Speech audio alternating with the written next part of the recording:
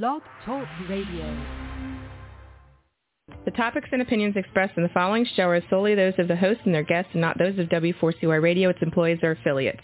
We make no recommendations or endorsements for radio show programs, services, or products mentioned on air or on our web. No liability, explicit or implied, shall be extended to W4CY Radio, its employees, or affiliates. Any questions or comments should be directed to those show hosts. Thank you for choosing W4CY Radio.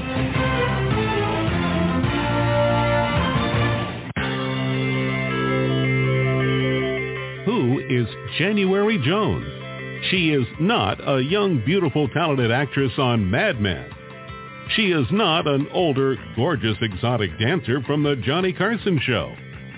She is an author, and she wrote, Thou Shalt Not Whine, the 11th Commandment, that reached #1 at Amazon.com. She is a reality TV golf personality with World High Stakes Golf televised on HDNet. She is a humorist and winologist expert. She is your featured host today on January Jones Sharing Success Stories.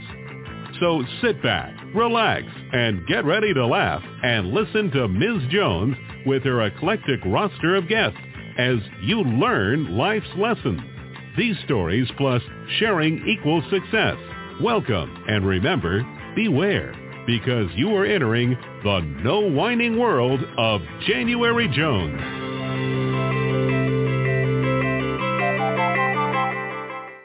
Greetings, everyone. I hope you're having a fabulous day. I'm January Jones, and I'd like to welcome you to our podcast today. As many of you know, my new brand is the Glitter Granny, and I wear many hats, as we all do every day. Today I'm wearing my light blue interview hat. The great thing about these hats is once you get them on, you really don't have to fuss with your hair. Now for my listeners, let me ask you a question. Do you have a sibling? Yes. Do you have a brother or sister? Most of us do. Tell me, have you ever wanted to strangle them? I think we can all answer yes. Now, would you like to meet someone who has walked the walk and talked the talk in the world of siblings and their rivalries? Can you imagine what it'd be like to actually help people to learn how to get along better with their siblings? Tell me, do you wish you could do things over with your brother and sisters? Some of us have regrets, I know. Would you like to meet someone who will share her own experiences teaching other therapists how to deal with sibling rivalry? Let me ask you, have you ever heard of a famous book called Sibling Therapy, The Ghosts That Haunt Your Clients' Love and Work? If you can answer yes or maybe to any of these questions, then you are in the right place. And I'd like to welcome you to January Jones Sharing Success Stories. So now it's time to rest, relax, go get some wine and cheese, and join me in the no wine zone. Now let me tell you a little bit about my guest. She is a family and sibling therapist with a master's degree in social work and a doctorate in consulting psychology. In the 1970s, she became involved in the early movement of family therapy, identifying herself as a family therapist. Over these years, she's incorporated a number of other ways to help individuals, couples, and families, such as she hosts unique retreats for women, for single women, and retreats for adult siblings. She has published hundreds of articles and more than 8 books about relationships in general, adult siblings, and single women. Welcome to my show today, my dear friend, Dr. Karen Gail Lewis. It's a delight to be here, January. Absolutely. Oh, I know. It's so fun to have you. I've been looking forward to this. We, as my listeners will probably figure out during our show, we go back quite a few years, don't we, Karen? Quite a few. We're not saying exactly how many. Well, I won't you and I don't go back as far as my practice. I've been practicing, this I will tell, I've been practicing for 51 years. Wow.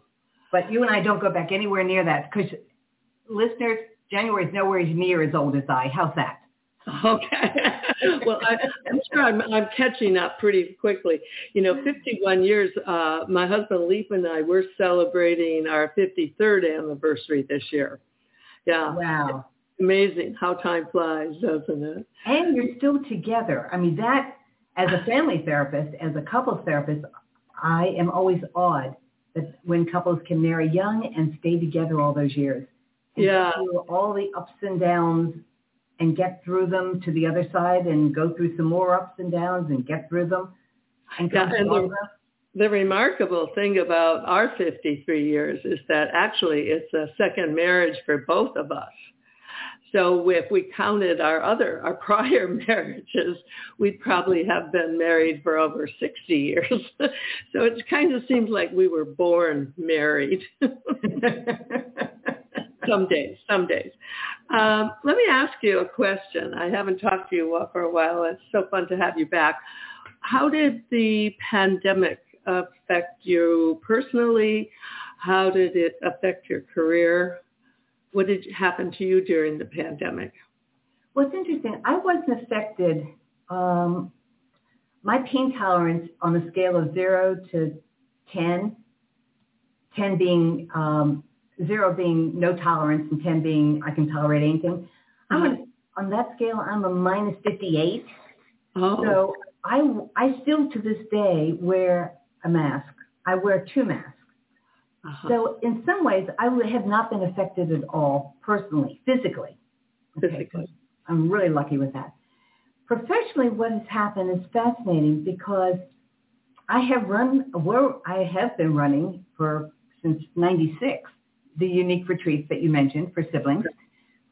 And when the pandemic happened, the licensing board said you no longer have to. You can now see people by virtual. You can now see people virtually, which means you don't have to worry about where they're coming from. Okay. And that made a big difference because for my retreats, I was only getting people who could financially afford the time and the money to come and fly out for the retreat. But during the pandemic, people were calling me, and that's when things really got very, very busy for me with siblings. Mm-hmm. And it's absolutely, I cannot identify that it was because of the pandemic, but the timing, whether it was they now could access me if they didn't live in my state where I'm licensed. But I started getting calls from siblings literally, I think, on every continent except for Australia, including Australia. Well, I call it the pandemic pause. And as we went into the pandemic, I had taken a hiatus because I had been doing the radio show for 10 years. And at that point, I was doing it 6 times a week. And I was burnt out. So I said, I'm going to take a hiatus. Well, I intended to just go off the air for, 6 months at the most. Turned out to be 3 years. And then as things moved on and everyone went into this, as I call it, the Zoom world, at that point I was approached and I decided to come back. I'm back now just once a week. And I do the podcast, and it's on TV, and I love it because I get to see people. All these years I've been talking to all of you and just hearing your voices. Yeah, actually, now that you say that, I was on your radio show years ago and didn't have the luxury of seeing you in your gorgeous clothes and your gorgeous smile. Yeah, this has been great. So, okay, we're going to talk about sibling rivalry today, and there's probably all my listeners have some version of it in their life. How many siblings do you have? I have 2 older brothers. There are 3 of us in a 4-year period. My mother she's obviously dead now, used to say she was pregnant for 4 straight years. But the irony, January, is that I did not start this work and focusing on siblings having anything to do with my own family. Really? Mm-hmm. It started with, I had been a therapist for a number of years at the point when this one man came in, and he had seen other therapists before for being depressed. And one of the things that I, and hopefully most therapists know, if someone is coming to you and has been to other therapists, you don't want to do the same thing that didn't work before. Yeah. So when I was hearing that he was depressed and he'd been on to all these other therapists before, I said, next week, at the end of the session, I said, next week, come in with someone who knows you well. I assumed he would come in with his wife. Yeah. He didn't. He came in with his brother, who that therapy session opened up a world to me that I had no idea about. Because normally we don't ask, at least back then, this was in the 80s, early 80s, we don't ask about siblings unless there's a particular reason. Mm-hmm. So when he brought his brother, a younger brother, and I started listening to them, and what I learned was how much his behavior was totally focused on what happened in relative to his brother. Oh. It wasn't even sibling rivalry so much. It was what I actually call what I now call an unhealthy loyalty. Yeah. Can I tell you, do I have time to tell you a little bit about this? Well, first we're going to take a break, and I have a book. If you are a whiner or know a whiner, you're going to enjoy this break. Lately, there's a whining epidemic in our world. People are even whining about whining. Are you sick and tired of listening to everyone whining all the time? So was January Jones, the author of Thou Shalt Not Whine, the 11th commandment that reached number 1 at Amazon.com. Ms. Jones based her book on a survey of the top 10 things that people whine about at all ages and all stages of life. January is a success coach that can tell you how to help others. When you buy Thou Shalt Not Whine, the 11th commandment, you'll find out what people whine about and how to stop them from whining. This is the perfect gift book to give or get for any occasion. Thou Shalt Not Whine was voted the best gift to be given anonymously for those special people in your life. Ms. Jones is an internationally known author in the style of Irma Bombeck, specializing in housewife humor with her book being published in Korea and China. You can find Thou Shalt Not Whine at Amazon.com. Welcome back with my dear friend, Dr. Karen Gail Lewis. I'm so happy to have her on the show. We had a few mix-ups getting here, but we're here now today. And she is not a whiner because she is truly a winner. Dr. Karen, could you share with our listeners your contact information and how they can get a hold of you and how they can get your books?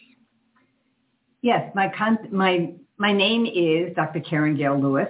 My email is my initials and my name, so it's drkgl at Karen Gail Lewis. Because I'm old, the Gail is the original spelling of Gail. And my book is available on Amazon. And while the book is titled For Therapists, it's actually so readable for everybody. Okay. I want to be clear about that. Yes, yeah. Anyone who has questions about siblings, you know, it's funny because I grew up thinking I had one sibling. And then recently I discovered through Ancestry.com that I have a baby brother that I didn't know existed. Really? And yes, and he's 2 years younger than me. And I tell you, he's perfect because when you don't have to grow up with him, it's incredible. Okay, so let's talk about sets of siblings, flesh and blood, that age and the change that happens. You refer to ghosts. You say 4 concepts. What are the 4 ghost concepts? Well, let me say first, in order to explain ghosts, that we have 2 sets of siblings. We have the flesh and blood that you just mentioned, and they're the ones that we live with and that age as we age. Mm-hmm. They're the ones that share the same memories that we have and went through a lot of the life stuff while we were still living at home. Yeah. The other set of siblings is what I call the ghosts. And they, like ghosts, are not visible. And they aren't present all the time. Casper, for those of us who remember Casper the Friendly Ghost, was not there all the time. But the ghosts our sibling ghosts show up when we bump into something that feels familiar. And the ghosts are either very positive perceptions or positive or negative perceptions that we had from childhood that have not aged.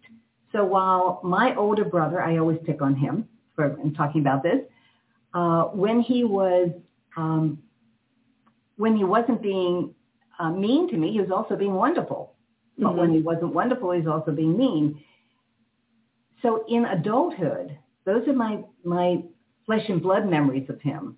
Mm-hmm. But the ghosts are the ones that when he has that look, he's in his 80s, when he has a look on that face,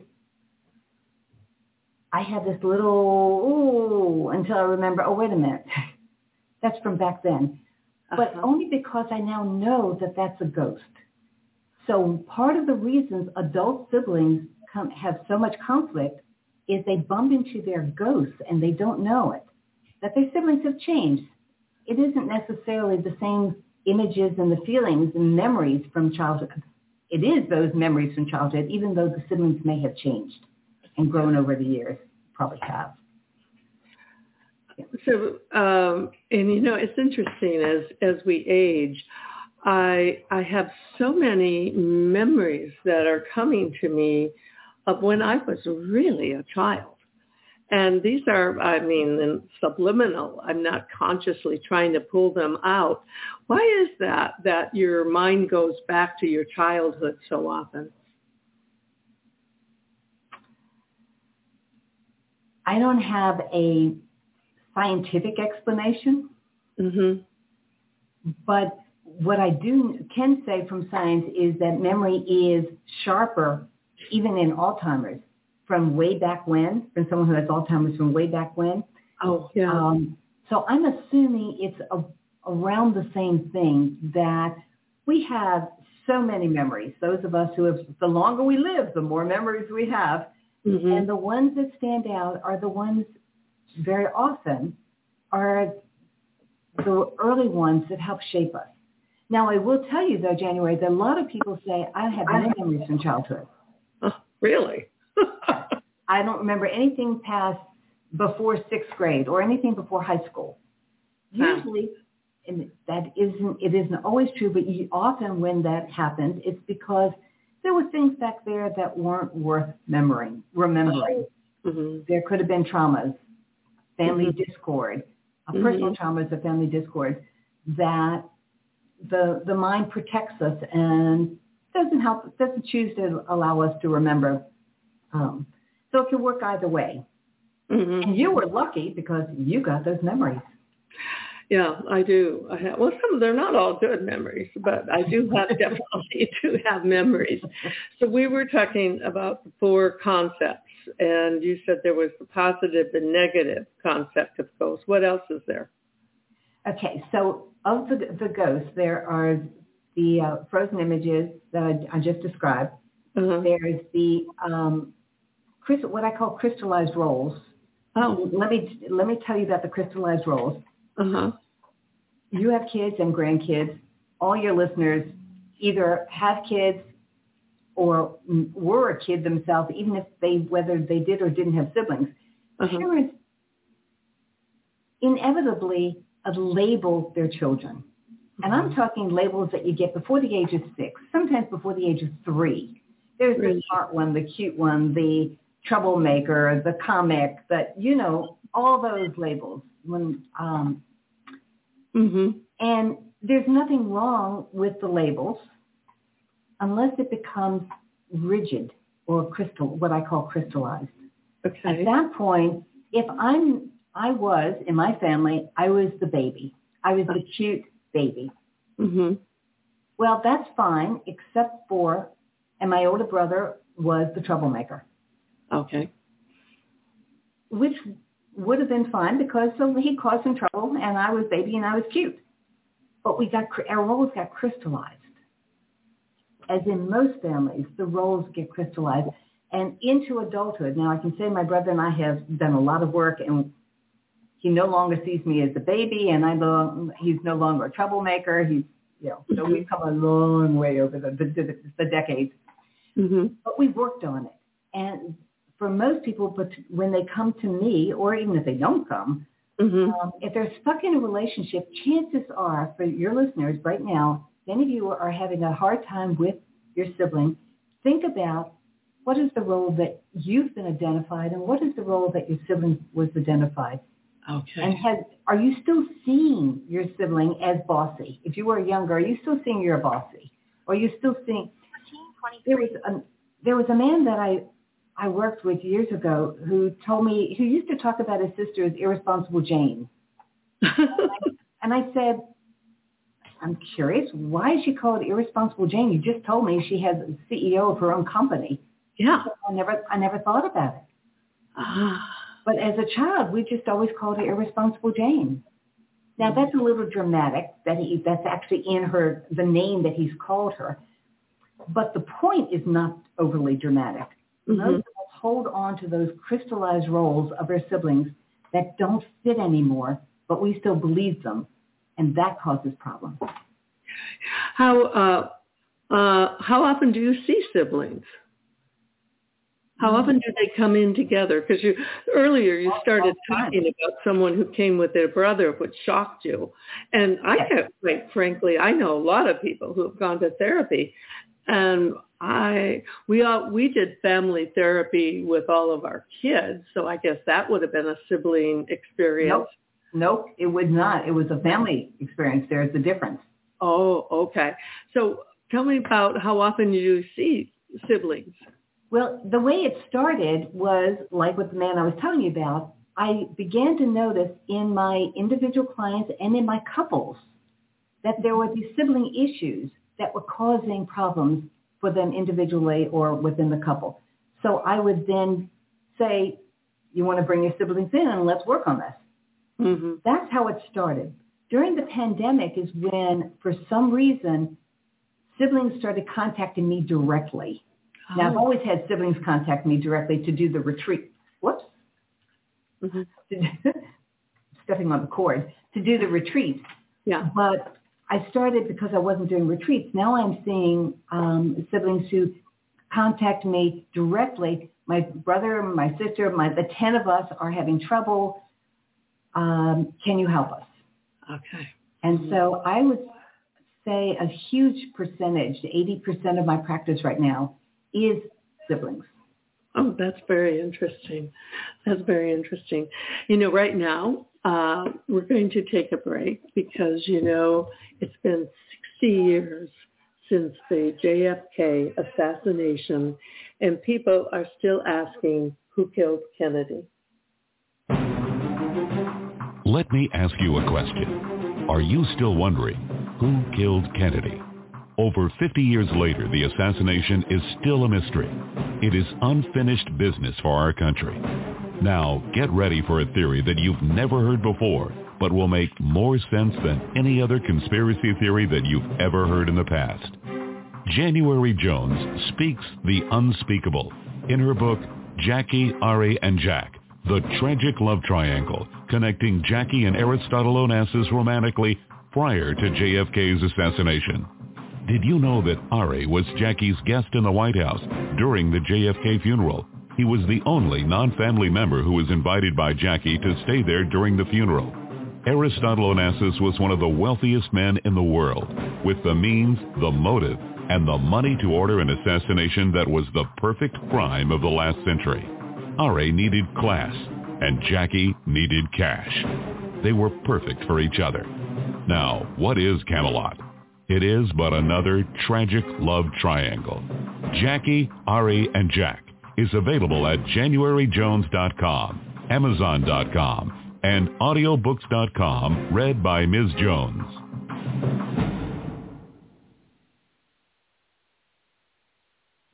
Welcome back. And all of my Kennedy books, all three of them, are at audible.com now. We're back with Dr. Karen Lewis talking about sibling rivalry.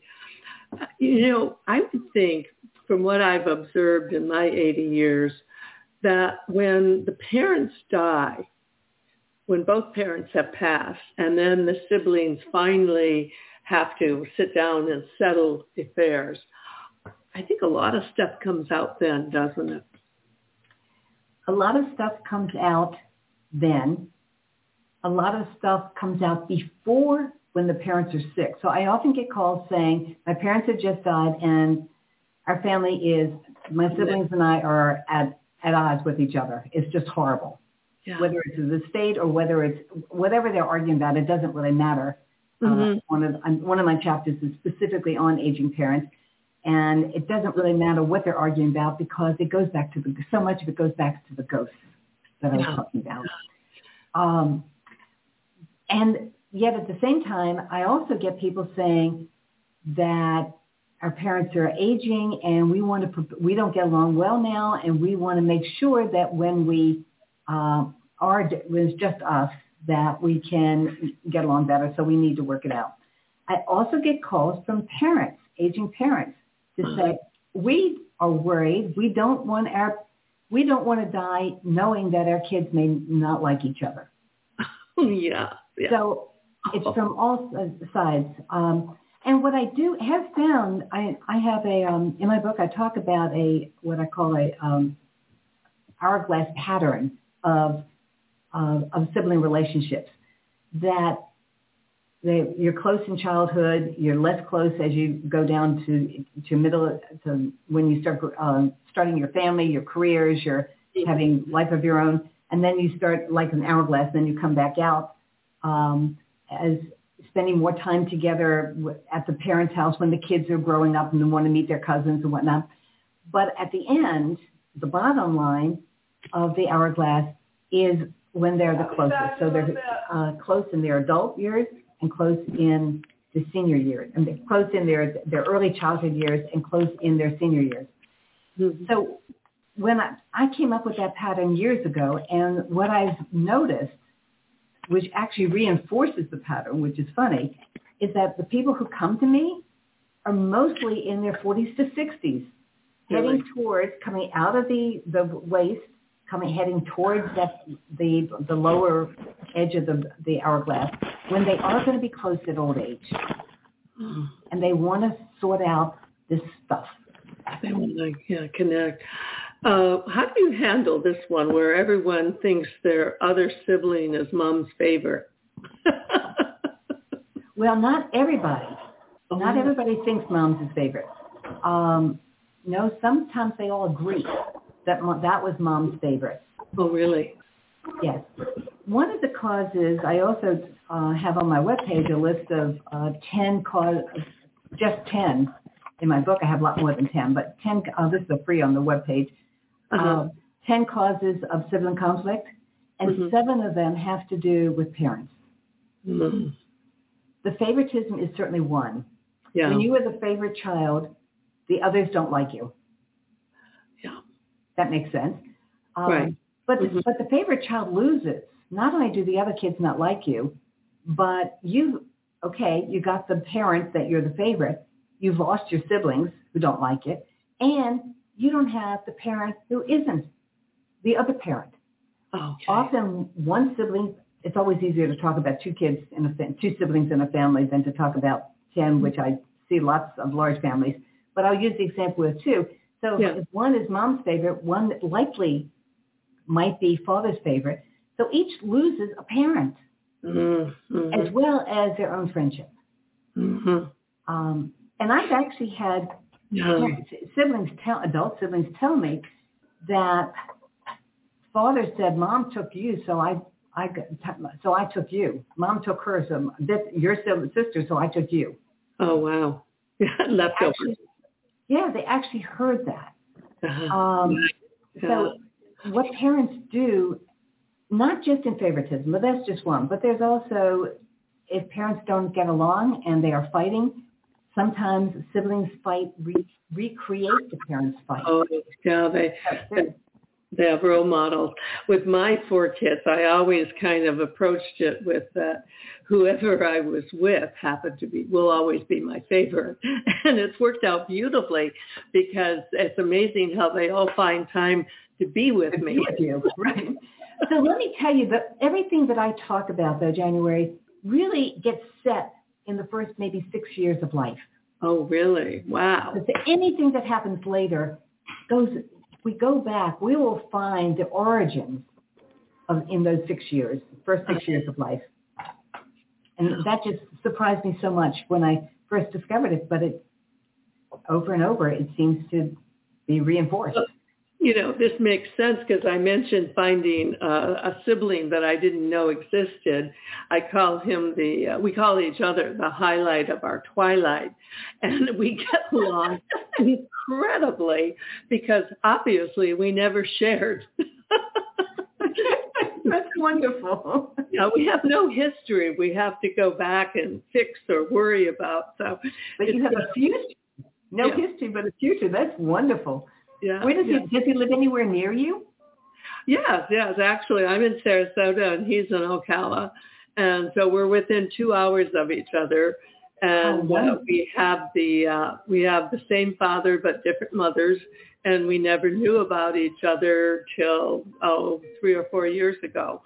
And we're one of those happy stories. I'm sure some of the Ancestry.com stories are not so happy. Well, the way you dealt with the shock makes a big difference because it had to be a shock it's not like someone called you on the phone, which would be a shock anyway, or you grew up sort of wondering, but out of the blue from one of these tests. Oh, my goodness. Yeah, and that's happening a lot. I'm seeing a lot of things about it in the news. Let's talk about sibling transference. That's an interesting topic. Okay. So I like to think about that we marry our siblings. And so to explain that, let me tell you, again, back in those early childhood years, I think it's those early years as a laboratory for all future adult love relationships because it's the first time, most people say, oh, she married her father or he married his mother or whatnot.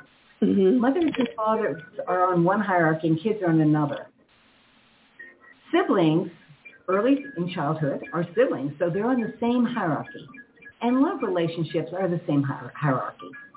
Mm-hmm. So early childhood is the first time you live with a love relationship where you have to learn or don't learn to fight, to make up, to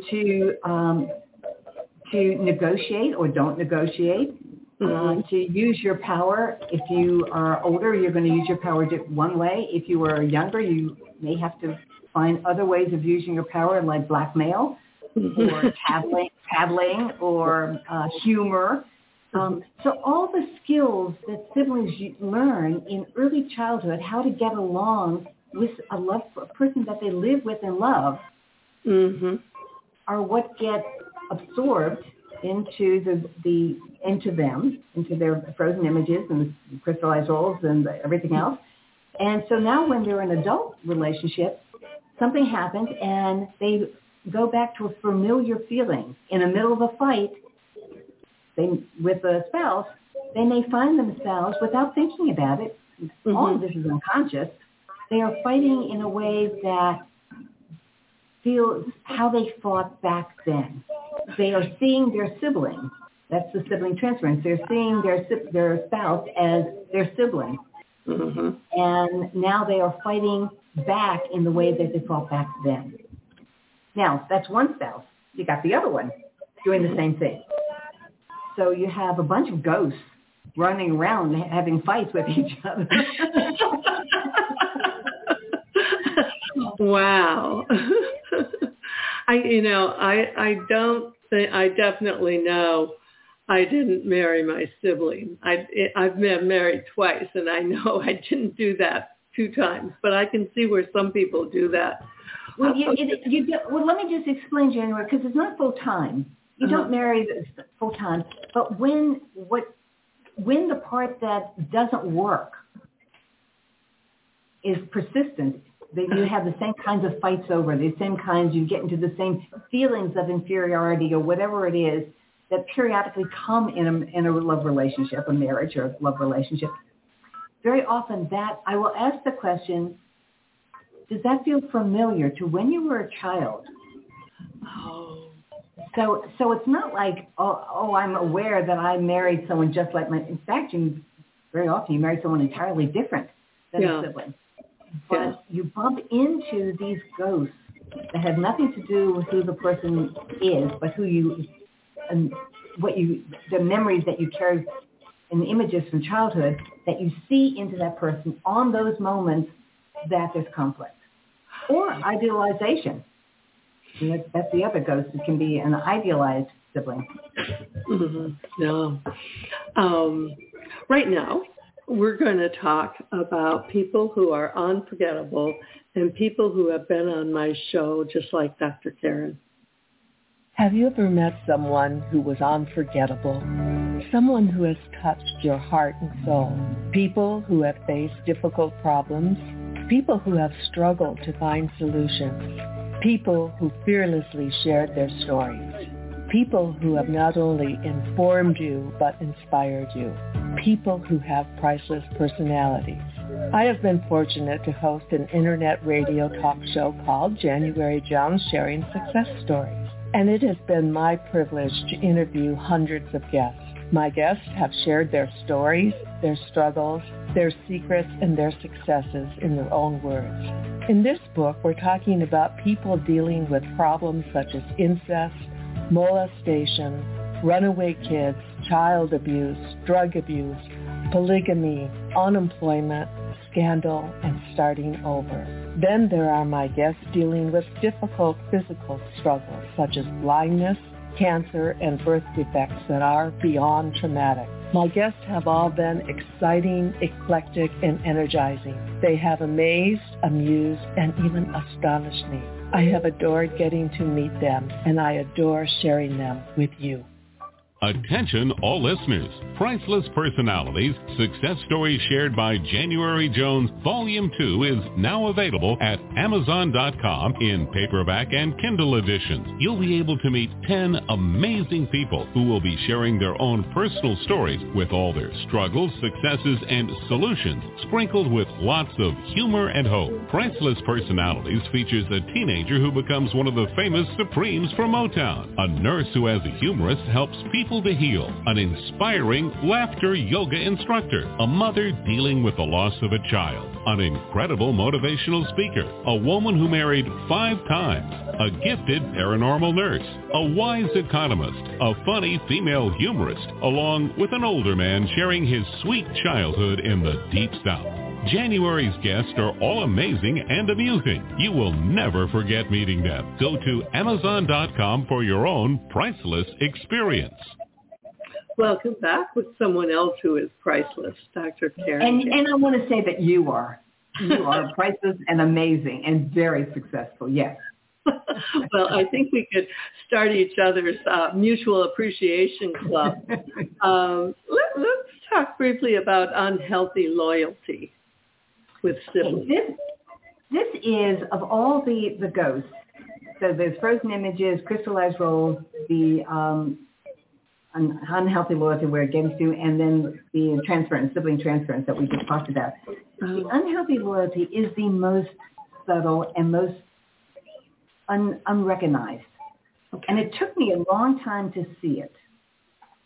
It's someone's role is, and very often with sisters, and brothers too, but I'll talk about sisters, but we're both girls, so I'll talk about sisters for a moment. Right. If one is the cute one, one is going to be the smart one. Okay. Now, sometimes one is the athlete, but often it is, it's more dramatic to see. That's why I like using examples that you can see clearer. Mm-hmm. So if one is the smart one and one is the cute one, let's say the smart one's the oldest one, and the younger one is the cute one. Mm-hmm. And remember, roles get assigned in early childhood. Certainly by third grade, they're set for sure. Mm-hmm. Okay, move into adulthood. We're talking about unhealthy loyalty. Loyalty is wonderful in families. There are all kinds of things to be loyal to each other about. But the unhealthy loyalty is when you take a loyalty to your role at your own expense. Okay. So the pretty one happens to be getting a promotion, being offered a promotion and a great job at a time when the smart one is having trouble in her professional life. Okay. Mm-hmm. It is not uncommon, although it's unconscious, it's not uncommon for the younger one to flub the promotion or turn it down or cause a problem so that she's not offered a promotion because that's my sister's role. She's the smart one. Wow. And so let me tell you, those of our generation, we know as soon as I say Jimmy Carter, President Jimmy Carter had a brother, Yeah. almost everyone knows his brother was Billy, who was an alcoholic. Yeah. You have a president and an alcoholic. Wow. Yeah. We'll never know, because at least I won't, because I've never done research into their childhood, whether Billy actually was supposed to be more successful or whether he never could, whether Jimmy was always the more successful one and he held it. That's the other unhealthy loyalty. I will hold myself back so that my older sibling or whichever sibling is supposed to be the smart one. I will hold myself back so that one stays smart. Wow. I don't even have to make myself, not strive. I will just hold myself back altogether. Mm-hmm. And so people hold themselves back to avoid competing and to avoid without knowing it. Surpassing. Yeah. It's more surpassing than competing. But as I say, I want to be very clear. I've never met anyone who was able to talk about, I did this. It only came out as we were talking about it. Yeah, as their life plays out. And then you pose the question, do you take your sibling to work with you? Do a lot of people do that? Well, that's a part of this unhealthy loyalty. Oh, okay.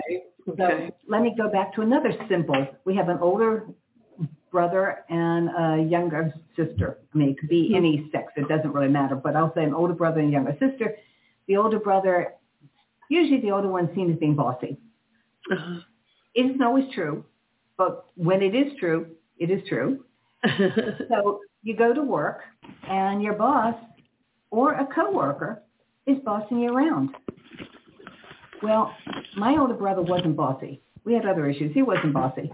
But I wouldn't have a problem with a boss or a coworker who's telling me what to do because I would think they're just telling me their opinion or they're telling me what I need to do. If it's a boss, he's telling me what I need to do. And if it's a coworker, he or she is just saying, her opinion.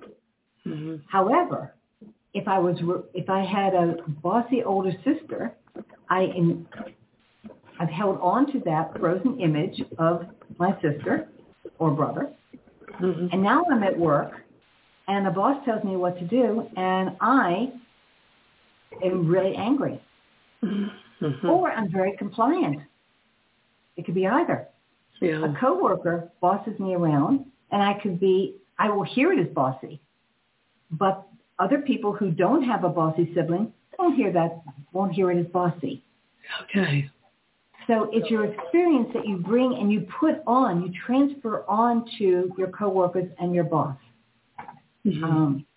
So basically what you're saying is your childhood creates echoes that come through your adult time.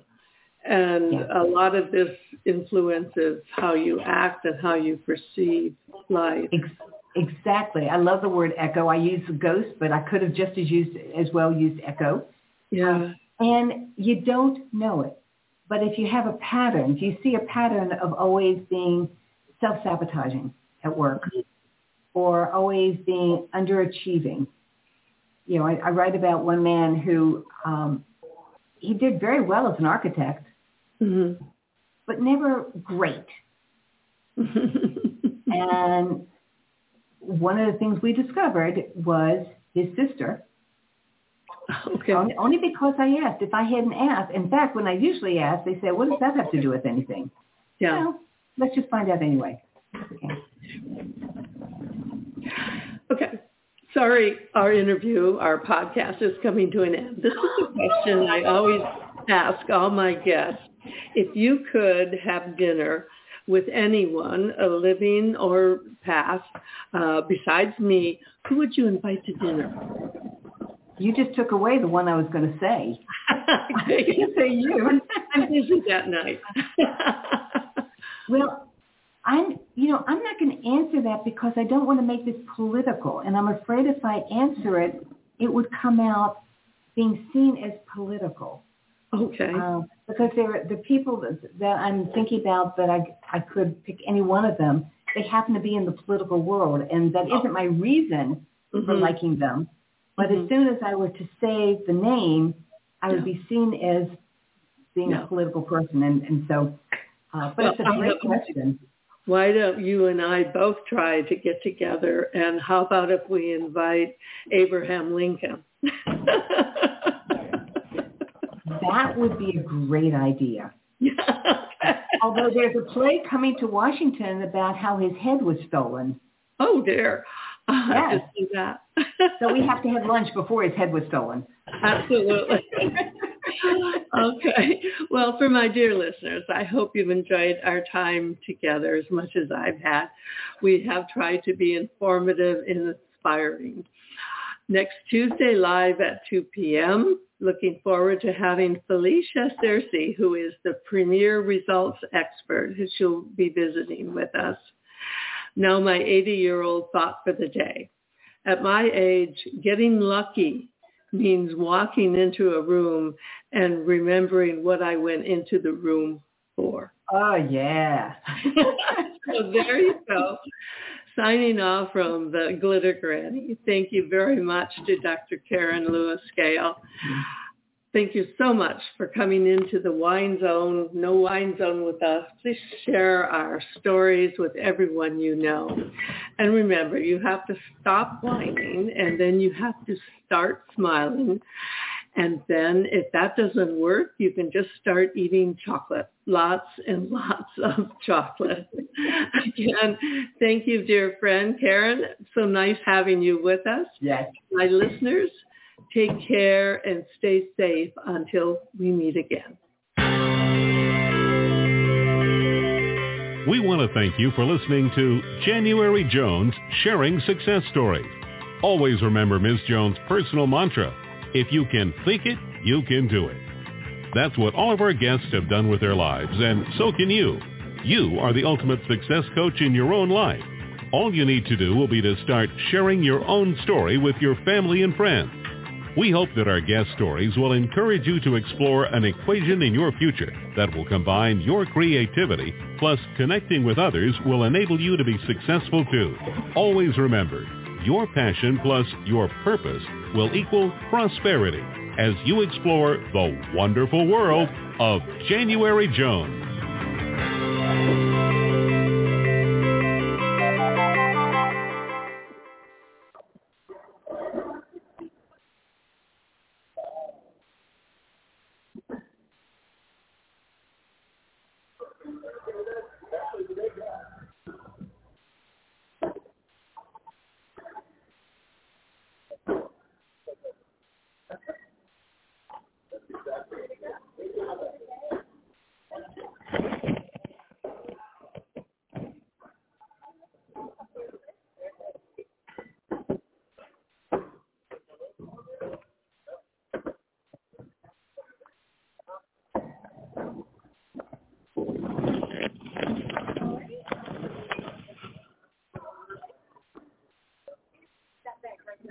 Okay.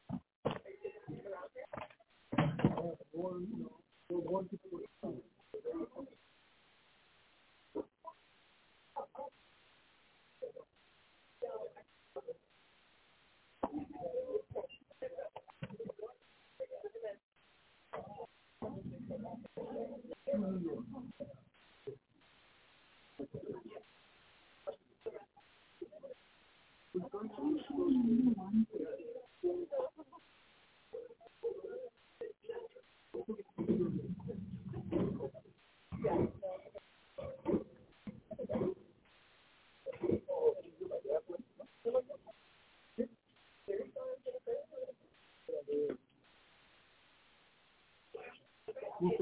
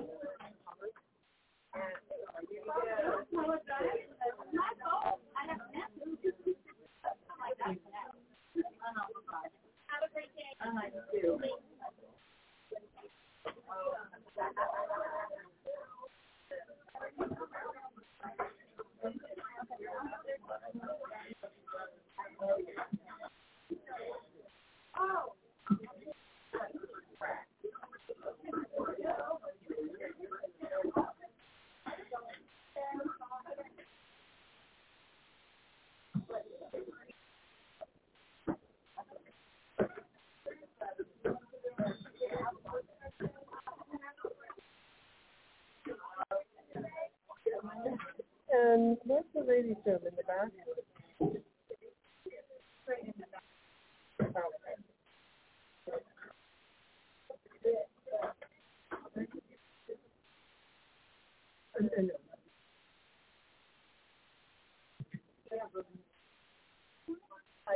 I just like charge the point.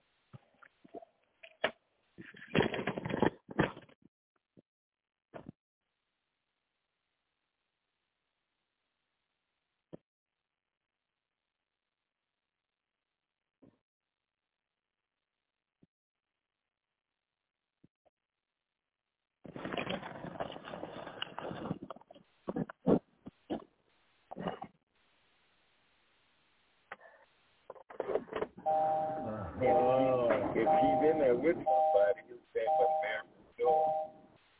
And when she goes in there, you say,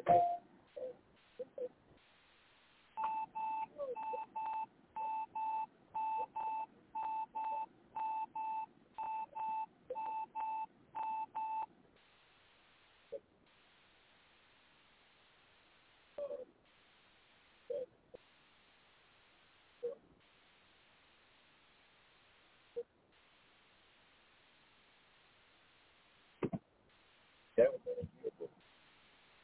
Just look what he says here. He wants to be the greatest thing in the world. I said, damn him, and he's real close. Yeah, that's what I said.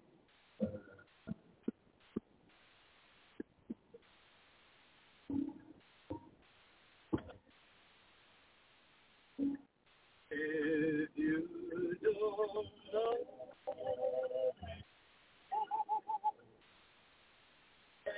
every song, so there are the people and you know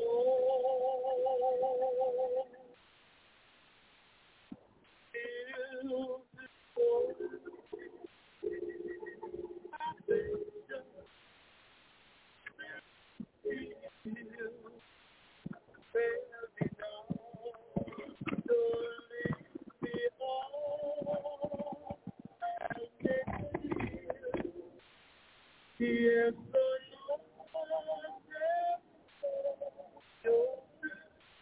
nobody love me.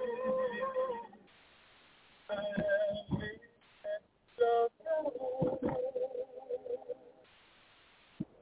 that's what makes me stronger. The careless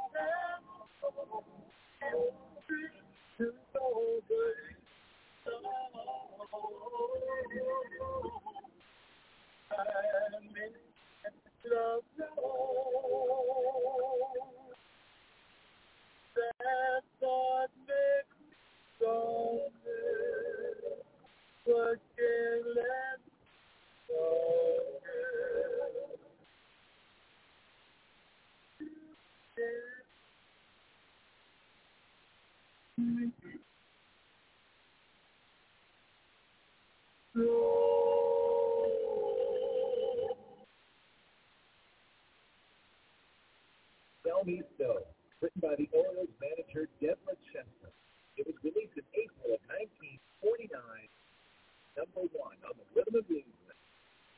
And I'll tell you, at this time, the Orioles just couldn't stop. And this Russell coach reported to the start that Sonny Taylor was a true icon in the late 1940s. The way the women treated him, he was on the same level as Frank Sinatra and Billy Exton. Later, Elvis Presley. The man could eat room. This next song was issued in June of 1949 by Jubilee Records. Goes to number 11. Here's I Challenge Your Kiss, as we feature Baltimore's finest Orioles. This week on the Jubilee Band. I challenge your kiss to make me love you more. Would I also stand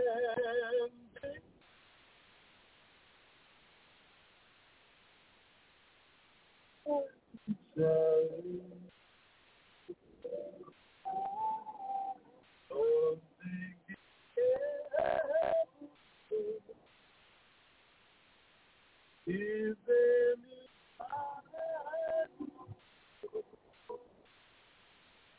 that I knew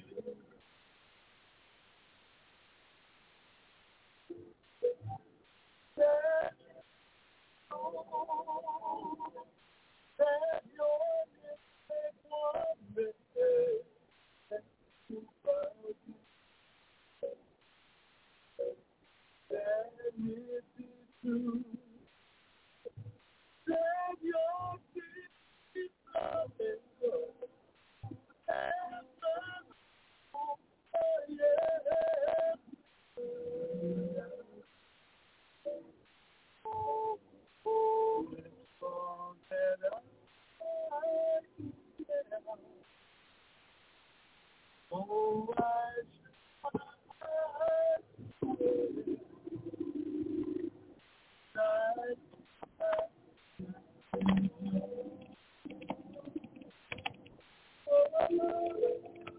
Can it be true?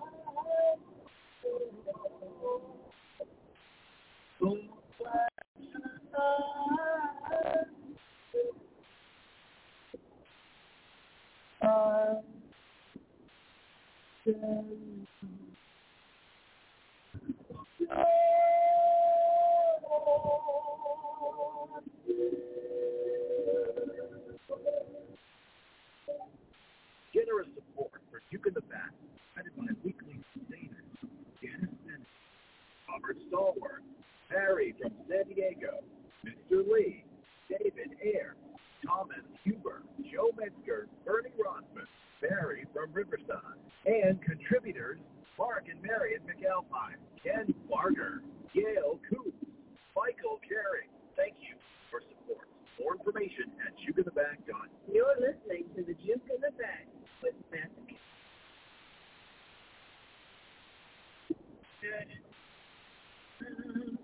Heaven knows there's a kiss and the road. I remember it still. One kiss and the road. Nothing but love. Can never restore what it's been to be living. Already standing how she tried to be true. Well, she blessed me alone. And I know it was as a star up above. Lord, they made her the Lord. At that wedding, I know that his life I could hold. Just to keep them.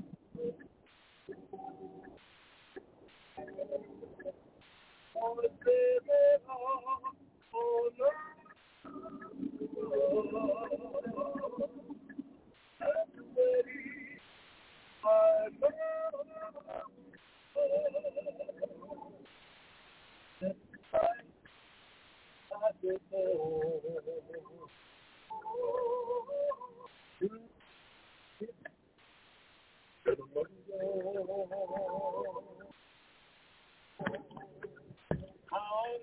hold.